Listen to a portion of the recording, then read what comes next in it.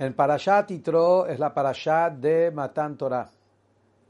Y ahí encontramos en el principio que la Torah empieza con contarnos la historia de Matan Torah. Dice la Torah que en el tercer mes, en ese día, llegaron a Har Sinai y acampó el pueblo allá, ahí, frente a la montaña. Y hay dos puntos muy interesantes que estamos viendo en ese pasuk. Uno es el tema que acampó singular, como dice Rashi, también en el Medrash, que no era como siempre. Siempre dice plural. Acamparon, viajaron. Acá dice acampó singular. Dice Rashi, ¿por qué? Que ish echad belev echad. Acá estaba todo el pueblo como una sola persona y un solo corazón, frente al Matan Torah a recibir la Torah. Por otro lado, algo interesante que vemos también, que la Torah enfatiza que fue en el tercer mes, número 3. El número 3 es un número importante en la Torah, como nosotros vemos que la Gemara en Shabbat dice en Daf Peichet que el número 3 es un número que todo Torah tiene que ver con ese número.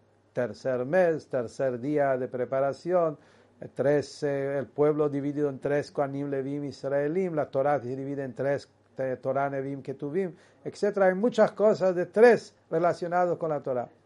Entonces, ¿cuál es el tema acá? Esos dos puntos aparentemente parecen ser opuestos. Por un lado decimos que la Torah es uno, unión, Vayihan, singular, que Ish Echad Belev Echad, todo Yahid, único, que es el número 1. Por otro lado decimos no, el número 3. 3 y 1 son dos opuestos. Y la respuesta justamente, la Torah no es una unión de 1. La Torah es una unión de 3. Es otra clase de unión y justamente eso es la revolución de Matan Torah. No una unión donde hay uno solo. Esa unión no es el Hidush de la Torah. La Torah es Shalom. Shalom es donde hay dos. Y viene la Torah y genera una unión entre los dos. No a través de anular uno al otro, sino que los dos están de acuerdo. Esto es la unión especial que hay en la Torah. Para entender eso, dice el Rebbe, acá viene un tema muy importante en toda la manera de entender el tema de la halajá, por ejemplo. Nosotros vemos que la Torah está llena de diferencias, opiniones. Por cada tema hay diferentes opiniones. Como dice la Gemara, cada tema que Hashem dijo, hay 49 maneras de ver como forma de blanco y 49 para negro. Diferentes maneras de ver el positivo y el negativo.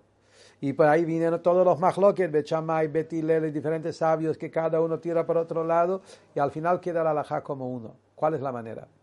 Entonces dice Rebbe acá un hidush enorme. Uno piensa que la halajá es como hay diferentes opiniones. En la práctica tenemos que elegir uno. Se elige uno y chao. No, esta no es la manera. La Torah es verdad absoluta. Y la manera como la halajá es que hay diferentes opiniones, pero cuando llega la conclusión no es que anulamos uno, aceptamos otro. Cuando llega la halajá es que todos están de acuerdo con esa única halajá. Porque la halajá es la voluntad de Hashem, que Él es absoluto. Verdad absoluto es, ¿qué es la definición de verdad absoluto? Que mirándolo de cualquier ángulo vas a llegar a esa verdad.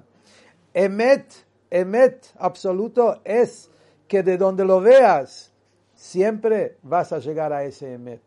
Por eso, cuando hay una discusión, digamos que Bet Shammai piensa de una manera, Bet Hillel piensa de otra manera. Viene la Torah y dice, la halajá es como la mayoría, y por eso aceptamos la shita de Bet Hillel. No es que Bet Shammai se quedó al costado, bajó la cabeza, aceptó, y él sigue pensando en su corazón diferente. No es la manera. La manera es que Bet Shammai, sabiendo que esto es la verdad y esto es la voluntad de Hashem, también su mente la ayuda a entender y llega a entender que también en su manera de pensar tiene razón como la halajá, y entonces la halajá coincide no solo como Bet Hillel, Bet Shammai también está de acuerdo con esa halajá, y ahí es donde se hace el uno. En uno dentro de la pluralidad, dentro de la separación, y ahí te lleva a la unión. Esa unión está en el número 3. 1 representa que en un principio no hay nada más que 1. 2 es que hay separación. El 3 es donde hay separación, viene el triángulo, lo une y genera una unificación entre los dos. Ese nivel de unión es lo que tiene la Torah. Y eso es lo que está escrito acá justamente en Rashi y en el Medrash.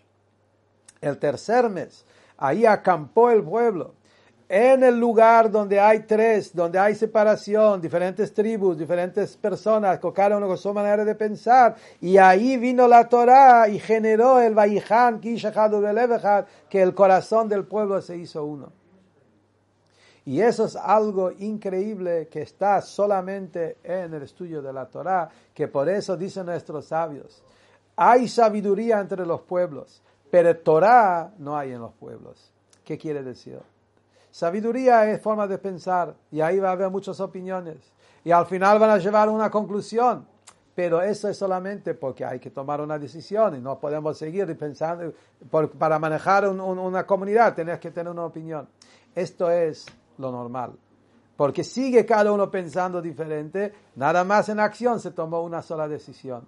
En cambio lo que hablamos acá es otra cosa. Torah es enseñanza, la Torah es verdad absoluto y entonces también la sabiduría es otra clase de sabiduría. Sabiduría con esa entrega a la voluntad de Hashem hace que la sabiduría se eleva a un lugar totalmente objetivo para realmente coincidir con la voluntad de Hashem. Por eso dicen nuestros sabios que hay que estudiar la Torah con sabiduría y humildad para querer saber cuál es la razón de Dios. La sabiduría es otra clase de sabiduría. Y eso hace que al final, cuando llega a la conclusión, es la conclusión de todos, no solo de uno.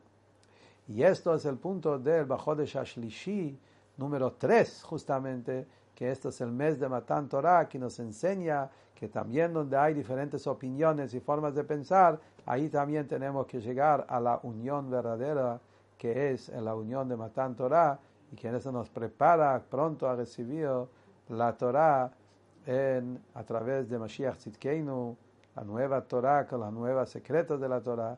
Amén, que Yiratzon.